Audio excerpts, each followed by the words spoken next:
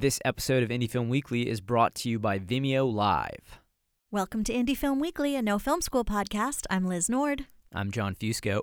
I'm Charles Hain. It's October 19th, 2017, and on this week's show, more fallout from Harvey Weinstein being an alleged gross, disgusting pig and how it's affecting the film industry at large, tons of Netflix news, an unexpected move from Microsoft, and as always, news you can use about new gear, upcoming deadlines, indie film releases, and Ask No Film School.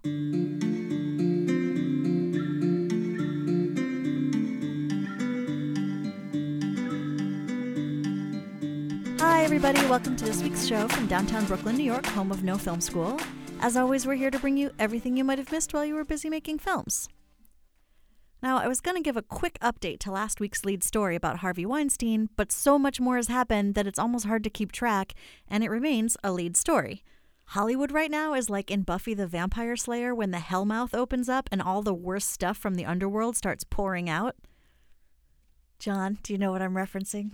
No, I've never seen Buffy the Vampire Slayer, actually. It's an old person's joke. Yeah. Anyway, you can imagine Hellmouth, bad stuff. That's Hollywood.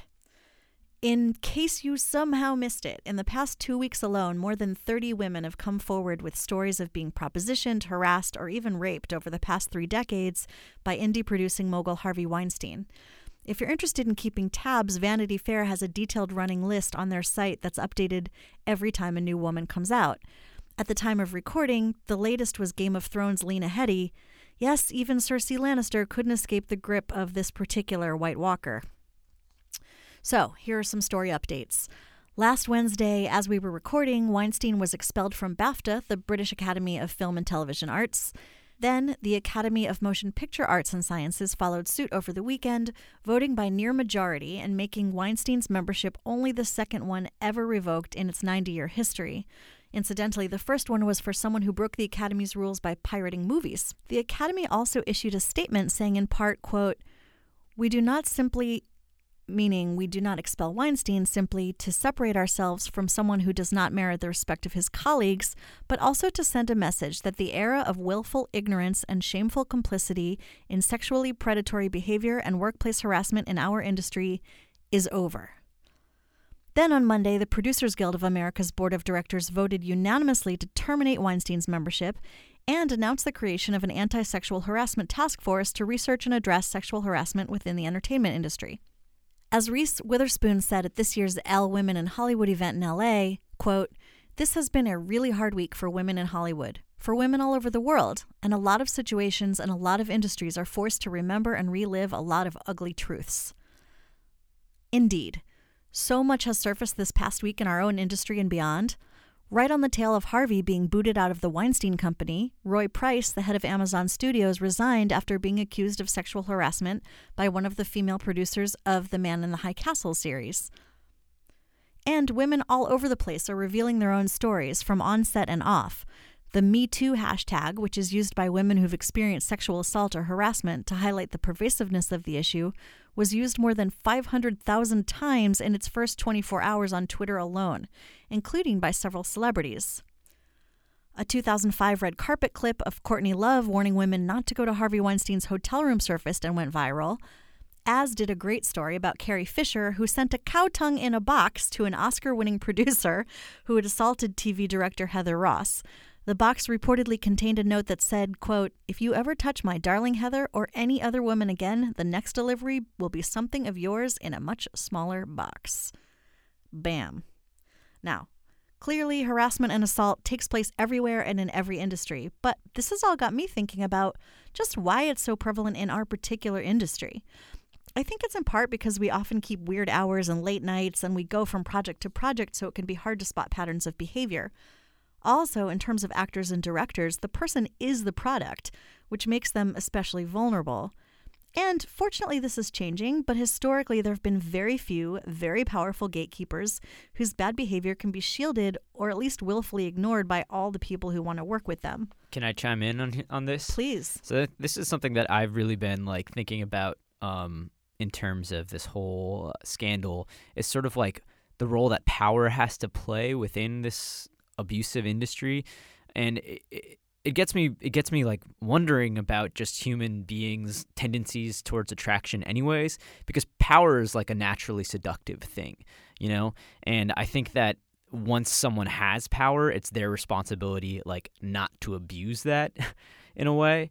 It is something that you can easily abuse. Any sort of power. It's such a seductive thing for other people too, that like it automatically puts those people in a sort of gray area where like, oh, I'm this powerful person, you must be attracted to me, I'm gonna like be able to take advantage of you. And then people enable that by sometimes even pretending to be attracted to them to get their attention. Absolutely. Like it's a cycle that goes on and on. It's like the classic comic book trope, isn't it, from Superman? Like with great power comes great responsibility. Yeah, it's Spider-Man, but it's across all genders. Like you can read interviews with people who are like talking about like they had dinner with Margaret Thatcher once in the 80s and found her power very attractive. Like power is magnetic in some weird way that can twist perspectives. And what's interesting about Hollywood in particular is like power exists in lots of industries, right? But like I honestly don't think they have nearly the problem in politics we have in Hollywood. Like with the exception of our president, mostly harassers get outed in politics, and it can really damage your career. But traditionally in Hollywood, I think it hasn't. I think it's probably much more widespread than it is in politics.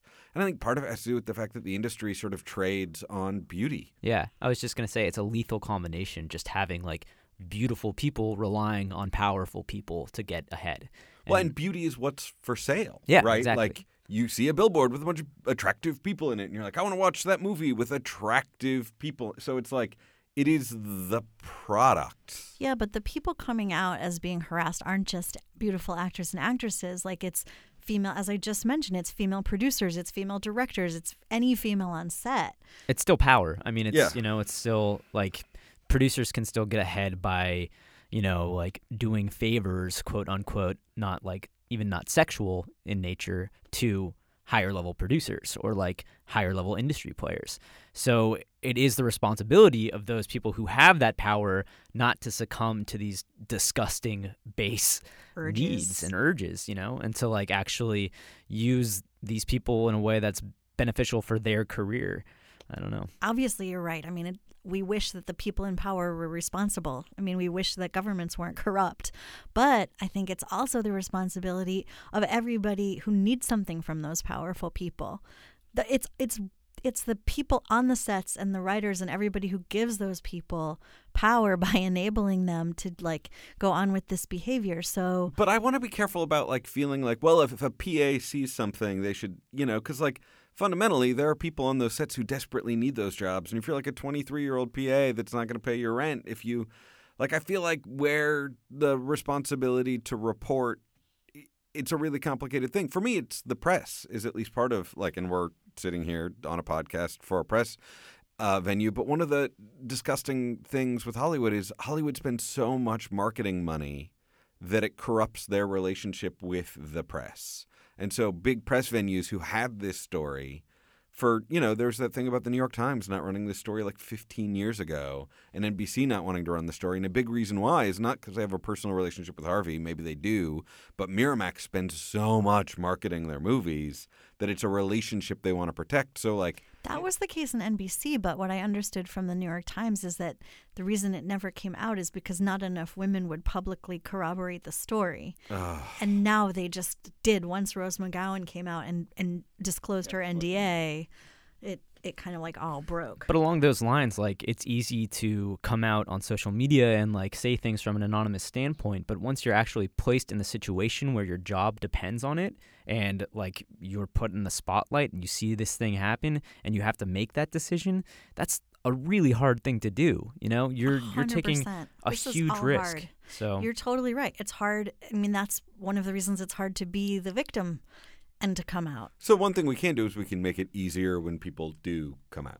100%. And actually, I'm going to go on to talk about that, like what we can do as a larger industry to sort of make channels for reporting. For example, that's a great idea.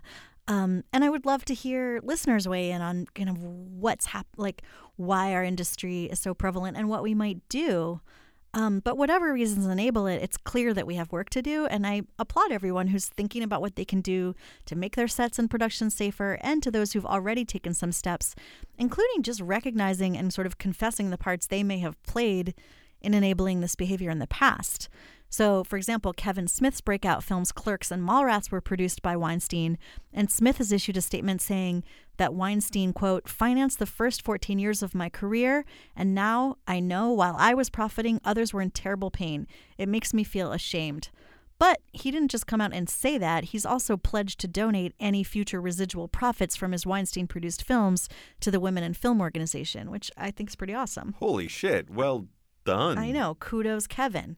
I also encourage you all to Google Scott Rosenberg, a screenwriter who worked with Weinstein for a decade, and to read his incredible account of those years. And basically, he implicates himself and everyone else in Weinstein's orbit in this kind of eviscerating memo that really illuminates a lot of what John was just talking about, like how the power structure works and how seductive it is. And it's not just power, it's money. Like where there's power, there's money. And you'd really, be risking a lot if you don't just look the other way, which is so much easier to do. And of course, we're not all going to go all Princess Leia and send cow tongues in boxes. But as Charles pointed out, there are actions every single one of us can take to make our industry a better place. I recommend a good place to start might be to read a statement issued by SF Film, which they called a statement in response to sexual violence revelations in the film industry, which you can get on their site. And it lays out some simple commitments that the organization's making to combat these situations in their spaces and their programs, but it could be easily adapted for your own sets. And as I've said before, it's up to us, men and women, to look out for each other on set. So I hope that the No Film School community will continue to make us proud in this regard. I also think that this might be an opportunity for the unions to step in and make it very clear that they are, like, I work in an academic institution and I know exactly who to report something like this to. There are Title IX meetings and there's conversations, and I know, like, if a student comes to me and is like, this thing happened, I know exactly who I'm supposed to call. It is a clear thing.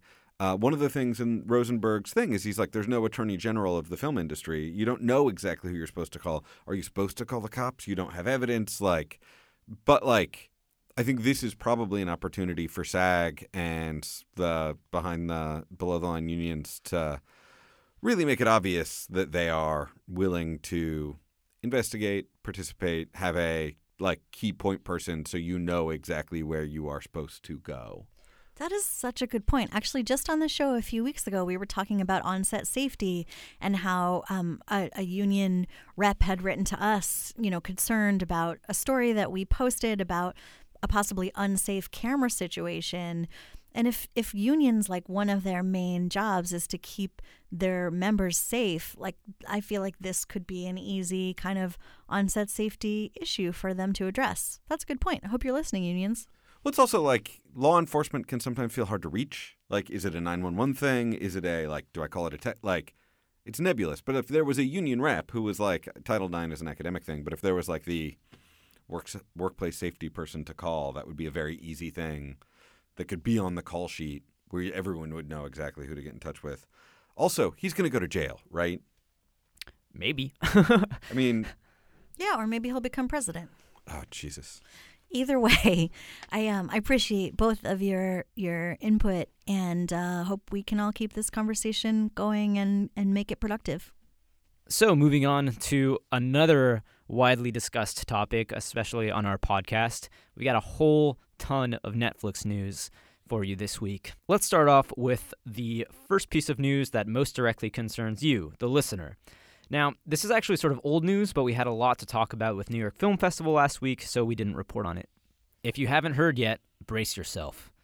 Netflix has again raised the monthly price of its most popular streaming plan in the U.S., with a 2-stream HD tier now $10.99 per month for new subscribers, while existing customers will be moved to the new rate over the next several months. That's up $1 per month from the previous $9.99 monthly fee. That's right, it's going to cost you a whole 12 extra bucks per year to keep that streaming goodness going. Netflix last raised prices in October 2015 when the 2-stream plan increased from $7.99 to $9.99. For new members, the higher pricing went into effect on October 5th, but starting October 19th, the company will begin notifying existing members about when their prices will increase. So that's today. Netflix said it will notify users at least 30 days in advance based on billing cycle on when they will see the price change. This move comes at a pretty strategic time from Netflix, considering the fact Stranger Things 2, one of the studio's most hyped-up shows ever, premieres on October 27th. No one's going to want to miss that for an extra couple bucks a year. The new season of Stranger Things is just one of a slew of original programming viewers can look forward to if they decide to stay on board. Of course, earlier this month, they released Noah Baumbach's latest film, The Meyerowitz Stories, New and Selected, and last week also saw the premiere of the David Fincher-directed drama series Mindhunter. Later this year, we'll see Season 2 of The Crown and Bright, a cop action thriller movie directed by David Ayer and starring Will Smith, Joel Edgerton, and Noomi Rapace. Next year, however, is slated to be even bigger. Earlier this week, Deadline reported that Netflix plans on releasing 80 original films in 2018. That averages out to roughly one new movie every 4.5 days. Dang. Now, the quality of these movies remains to be seen. There's no way all 80 will be hits. And not all Netflix movies have been hits in the past. Expect them to be an active player at Sundance, where they often look to pick up little indie darlings, but who knows what they have up their sleeve in terms of completely self-financed productions. Earlier this year, they announced that they would be producing Martin Scorsese's newest picture, The Irishman, which stars both Al Pacino and Robert De Niro and is currently in production. It's not slated to premiere until 2019, though.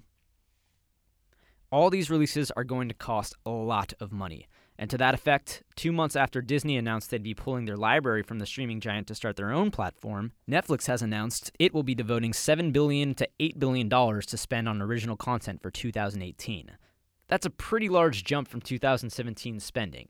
The New York Times puts estimates of Netflix's 2017 content spending at $6 billion, so the company may spend as much as 33% more on originals next year. By comparison, Hulu reportedly committed $2.5 billion to original programming this year, and Amazon hit $4.5 billion. Apple made a splash recently with their mere $1 billion commitment to original content in 2018. The same report, which announced Netflix's spending strategy for 2018, notes the company earned 20 wins out of 92 nominations at the 2017 Primetime Emmys, second only to HBO, and the service added 5.3 million subscribers in Q3 with a revenue of nearly $3 billion, which is a 30% increase from the same period last year. So everything seems to be working out in terms of their strategy. Just how many people are watching these shows, however, is a secret that Netflix has been keeping closely guarded for years. Why? Well, it's pretty obvious that other streaming services like Amazon and Hulu would love to get their hands on these numbers so they can adjust their own marketing research and programming strategy to better match the alpha's audience. The New York Times reported yesterday that after years of trying to get a handle on these numbers, the TV ratings company Nielsen may have finally figured out a way to measure Netflix viewership. The move is a necessary step for Nielsen, and one that many in the industry have said is long overdue. What Nielsen's data shows exactly and how rigorously it is measured remains something of a mystery because Nielsen did not release the data publicly. The move, however, is a step toward finding a reliable third-party rating system for streaming services. The company said it was able to determine how many viewers are streaming Netflix content through recognition software in 44,000 Nielsen-rated homes across the United States. Nielsen has been releasing its Netflix data privately to media companies that have subscribed to the service, including Walt Disney Company, Warner Bros., Lionsgate, and A&E. Nielsen executives said that those companies would now have the ability to access viewership figures for shows they license to Netflix, like Friends, from Warner Bros., as well as originals like Orange is the New Black and Stranger Things. There are likely to be questions concerning Nielsen's accuracy, however, as the numbers include only viewers who are using a television set. If someone watches a Netflix show on a laptop, tablet, or smartphone, it is not included in the count, which is a lot of counts missed. Yeah. Additionally, Nielsen's data comes only from customers in the United States, and Netflix has made an aggressive play in international markets. Of its roughly 104 million paying subscribers, a little more than half live outside the United States, according to Netflix's third quarter earnings. Netflix has been pushing back hard on Nielsen, with Chief Content Officer Ted Sarandos coming out saying the numbers gathered are wildly inaccurate, and it would seem the case. It remains to be seen just how effective Nielsen's attempt will actually be, but it's certainly something to keep an eye on. And now here's Charles Hain with some gear news. So our top story this week is that Microsoft stuck a full-size gaming GPU into a tablet's keyboard. So the Surface Book is an odd beast. It's a tablet, but they have a whole bunch of extra power designed into the external keyboard, including a lot of extra battery life, more ports, and an extra GPU. With the new Surface Book 2, which came out this week, you can now get a GTX 1050 or a GTX 1060 graphics card. They're not the top-of-the-line 1080, but that is a massive card, and only the biggest laptops have it. But for a tablet, to have a GTX 1060, it's going to process video exceptionally well. If you're worried about doing color grading on a tablet or a laptop, the graphics card is always the first place you look, and the GTX 1060 has been impressing a lot of people. So, Microsoft has also been kicking off a big push into mixed reality this week, and you can power those mixed reality headsets off the Surface Book 2.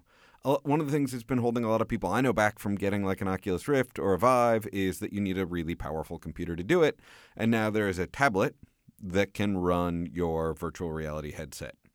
Now, the full-size 15-inch tablet in the GTX 1060 is going to be like $2,500, which is super pricey. But if you're a filmmaker who is looking for a mobile solution that's going to offer you a lot of graphics power, that's actually a fairly reasonable price for something with that big a graphics card in it. And I've been playing with the Surface, the original from 2 years ago, Surface Book, for the last couple of weeks, and it's got a MagSafe adapter. It's not officially MagSafe, but it's a magnetic power cord, and it's so nice to have that back. So check out the new Surface Book 2.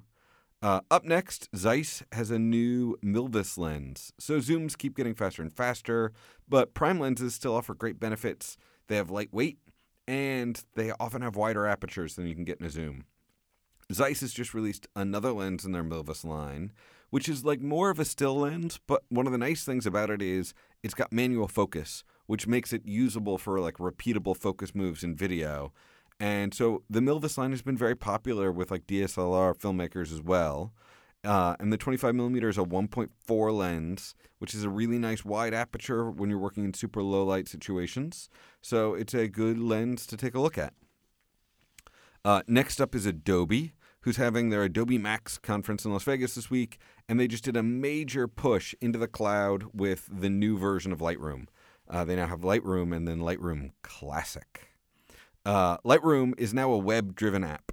So there's a desktop client and a mobile client and a web interface and backend, and you get 1 terabyte of online storage. Now, Lightroom's obviously a photo app. Why should filmmakers care? Well, if you regularly use stills to communicate with far-flung teams, if you're trying to send stills to client for approval or communicate with the director or DP or location manager or editor or colorist, you're now going to have the ability to fully manipulate your cloud photos. So instead of having to like fire up Lightroom on your desktop and tweak it and export it and then upload it to whatever photo sharing service you're using, all of your Lightroom tools are going to be now in the web interface and in your mobile client and all of that. So you've taken a bunch of stills on the Scout and you're driving back from the Scout playing with the stills in your iPad. You've got all the power of Lightroom in your iPad as you talk over with the director what you think, how you should color grade the shots from the location. It's also really exciting because it's clearly the first step of making the Creative Cloud actual cloud-based apps.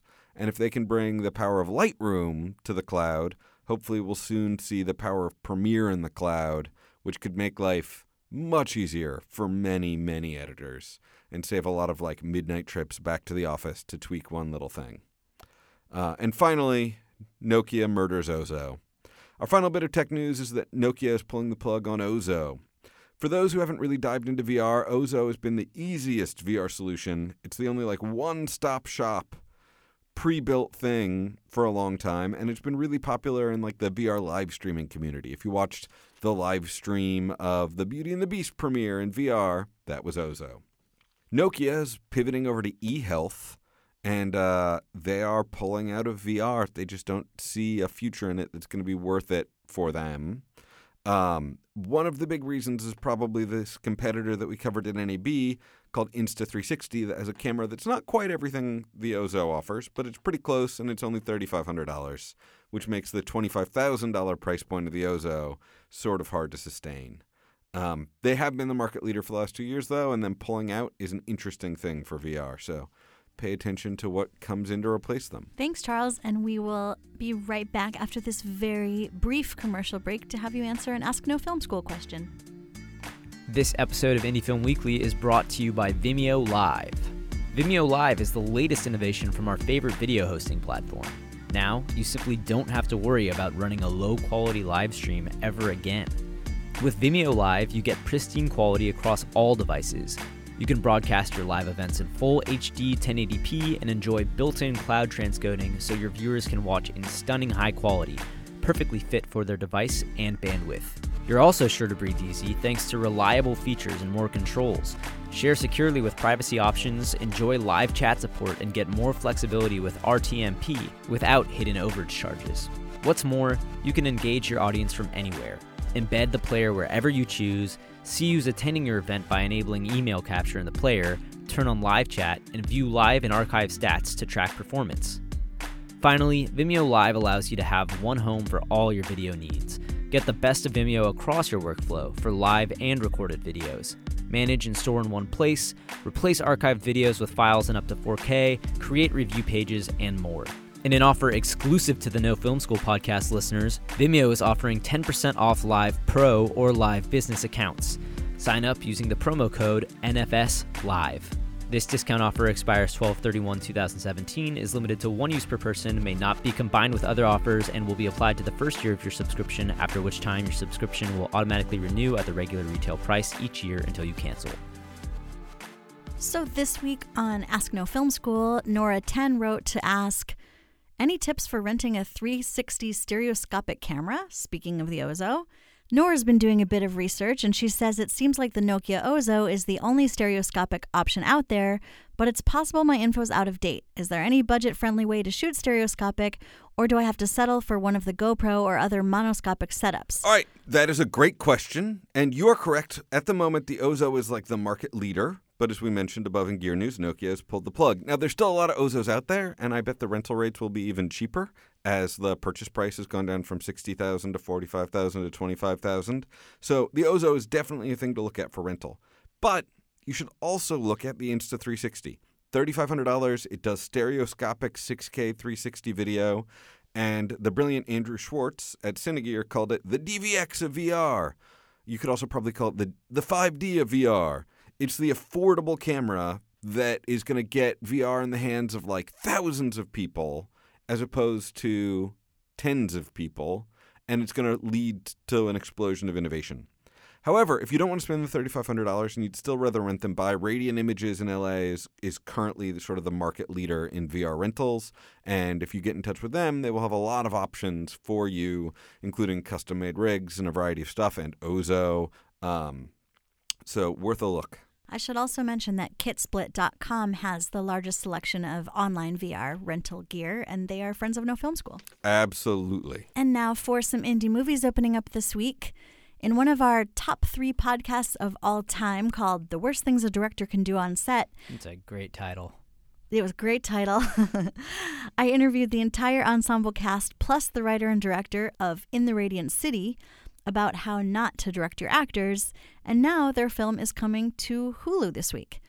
The talented ensemble cast who I spoke with includes Michael Abbott Jr., Marin Ireland, Madison Beatty, and Celia Weston, who you might know from Modern Family, and it's directed by Jeff Nichols' protege, Rachel Lambert. It's a very tense family drama about a man who testified against his brother when they were kids and then returns to their rural Kentucky hometown 20 years later to face his fractured family. I'm so happy that podcast did well after all the struggle that happened. We won't get into it, but that was a rough podcast for the No Film School team. Well, it's good, good lesson. Things work out. And now moving on to Netflix, Mindhunter, which I mentioned earlier in the show, is out now. We're mentioning it now because earlier this week, Hawkins Dubois came out with an article interviewing David Fincher's director of photography from the series, and it's a very good interview. So Mindhunter is, of course, David Fincher's newest Netflix show, which premiered last week and is now streaming. Fincher was sort of the one to kick off the whole Netflix original programming shebang with House of Cards back in 2013, And now he's back with this series about two FBI agents who expanded criminal science back in the 1970s by delving into the psychology of murder and getting uneasily close to the killers in the process. It stars Jonathan Groff and my friend Hannah Gross, who, congratulations, Hannah. This is a big show, and it's really exciting to see you come this far. Yeah, and as John mentioned, that interview with the show's DP, Eric Messerschmidt, is really great. He had actually been AC on Fincher's film Gone Girl, and he got the promotion to DP on this show. And in the interview, he gets into lots of technical details about how they shot the show on custom-made red xenomorphs. So I think the camera geeks listening will really enjoy that one. We will link to it in the podcast post this week. Also coming to Netflix this week, two of my favorite documentarians, Heidi Ewing and Rachel Grady, have a new film. It's called One of Us, and it was on my most anticipated list for TIFF, but I actually never got a chance to see it. But I will be watching it this week in order to interview them on Friday for a future podcast. In One of Us, the directors returned to the territory that garnered them an Oscar nomination in 2007 for their film Jesus Camp, which is one of my favorites, and that territory is extreme religious sects in America. In the new film, we travel far from the rural evangelical Christian summer camps of Jesus Camp to a very different world, the insular world of the Hasidic Jewish community here in Brooklyn, New York. It focuses on three young people attempting to leave the community despite threats of retaliation. I'm really looking forward to seeing it and also to asking them about how they and their two female camera people managed to film inside this notoriously closed community. And coming to theaters this Friday, you can check out Only the Brave. This movie is based on the true story of the Granite Mountain Hotshots, a group of elite firefighters who risk everything to protect the town from a historic wildfire.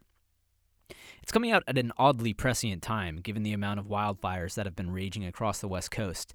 And I'll take a moment here to wish everyone in Northern California a safe and speedy recovery from the disasters that are continuing to take place over there. Only the Brave is directed by Joseph Kosinski, who, interestingly, didn't go to film school but architecture school, and then made Tron Legacy for his debut feature. It's a pretty big one to start off with. One of our regular contributors, Eric Baker, over at Technicolor, conducted an interview with Kosinski about his journey in the film world, and you can read that at nofilmschool.com. Also coming out on Friday is Wonderstruck, Todd Haynes' latest film, which premiered at Cannes earlier this year and was nominated for the Palme d'Or. It's the story of a young boy in the Midwest that's told simultaneously with a tale about a young girl in New York from 50 years ago, as they both seek the same mysterious connection. The film stars Julianne Moore and a pair of wonderful child actors in Millicent Simmons and Oakes Fegley. Emily covered the film's P&I panel back in France, and you can read that up on the site. But also, fun fact, I mentioned last week that I was going to a masterclass with Vittorio Storaro and Ed Lachman, and Ed Lachman shot this film. It was interesting because he talked about how, as I mentioned, the story takes place in two different time periods. So they shot half in color and half in black and white with a custom stock that Kodak created just for this movie. So I will try to get a post with more details about that up soon. And meanwhile, you can read Emily's post that we'll link to in the podcast post. And also out is Una. This film was released a couple weeks ago, but we're publishing an interview by Emily Buter, R.I.P. She's not dead. She's not dead?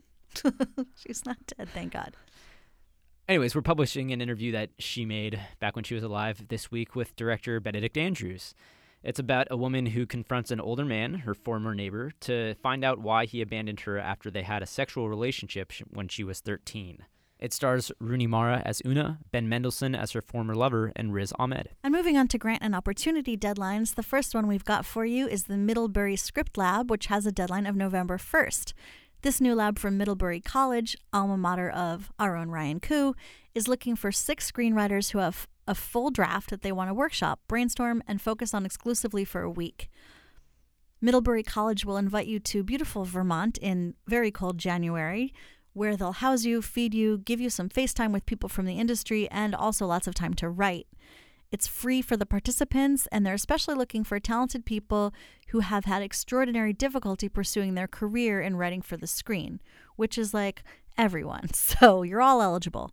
The organizers, by the way, have offered No Film School listeners a discount on your Film Freeway application fee. So if you send an email to screenwriters@middlebury, middlebury.edu with NFS discount in the subject line, they will email you a code to save $10 off your application fee. And also on November 1st, there's the grant deadline for the Screencraft Short Film Production Fund. Brought to you by Screencraft and Bondit. If you've got a short script or a short film at the early stages of production, you could score $5,000 to $20,000 in financing and production services. Every 6 months, up to 2 filmmakers will be awarded the production grant, and they announce the winners 6 weeks after each final deadline. And moving on to festival deadlines, the Film Festival Kitzbühel has a deadline on October 22nd. This takes place in Vienna, Austria from August 20th to the 26th in 2018, and this is the early bird deadline. It's set in the heart of the Alps, and the festival specializes in showcasing the work of young directors. It has prizes and is one of Movie Maker Magazine's 50 film festivals worth the entry fee. And Vienna is an awesome place, especially for film. And for Spätzle. And what are those other things called? Schnitzel? Oh, yeah, Spätzle and Schnitzel. Yeah. Gesundheit. Yep. I'm impressed with your pronunciation there. Kitzbühel. Well, I've actually been to Vienna, so.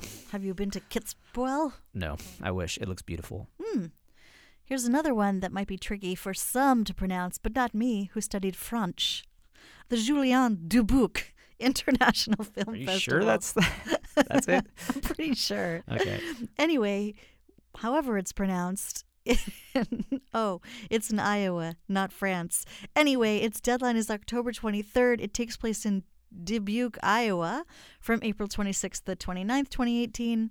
And this is the early bird deadline, so you have a little time.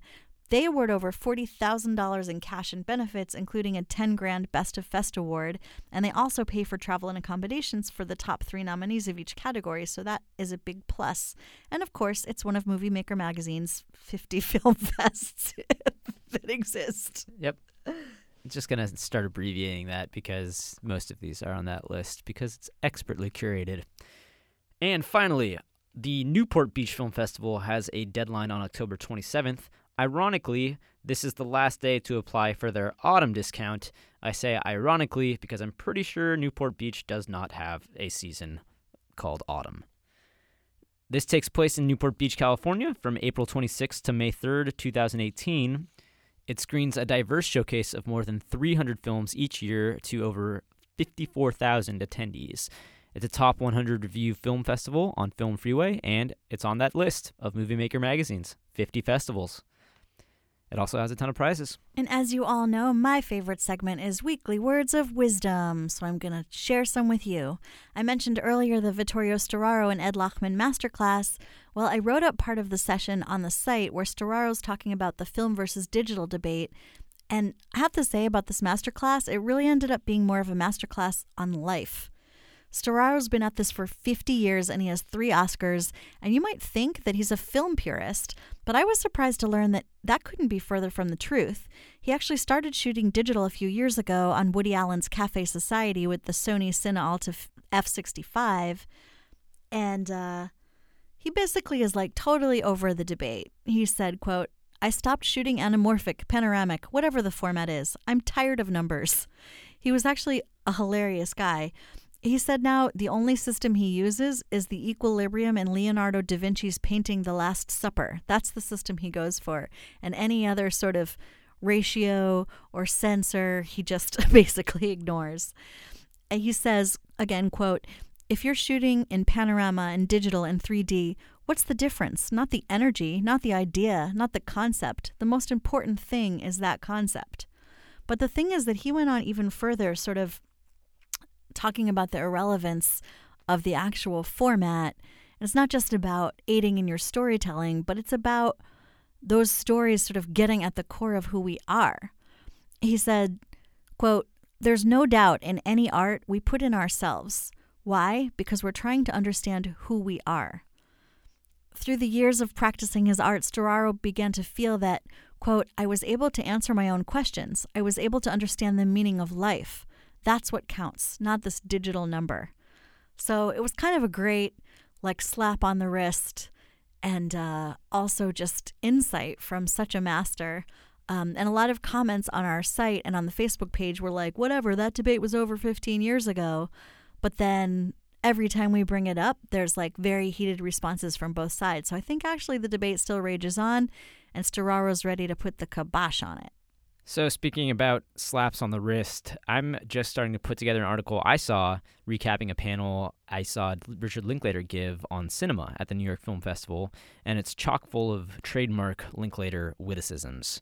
This is like the third or fourth time I've seen him speak now, and he's really, let's say, confident in these panels. And it comes off often a bit brash, but he's telling the truth based off his own experience. He didn't go to film school, and he actually dropped out of college completely, so much of his education came from literally going and seeing 4 or 5 movies a day at retrospectors at theaters in Texas after he dropped out.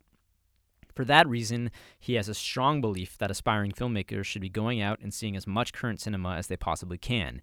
In his own blunt way, he said, quote, "I meet film students at the Film Society in Austin, and they're like, yeah, I haven't been to any new theater. I haven't seen anything. And I'm like, you want to make films? You're not going to make it. I can tell you right now. Go do something else. Because you don't love movies enough. You're just like, movies are fun. You can't expect anything but what you give it." End quote.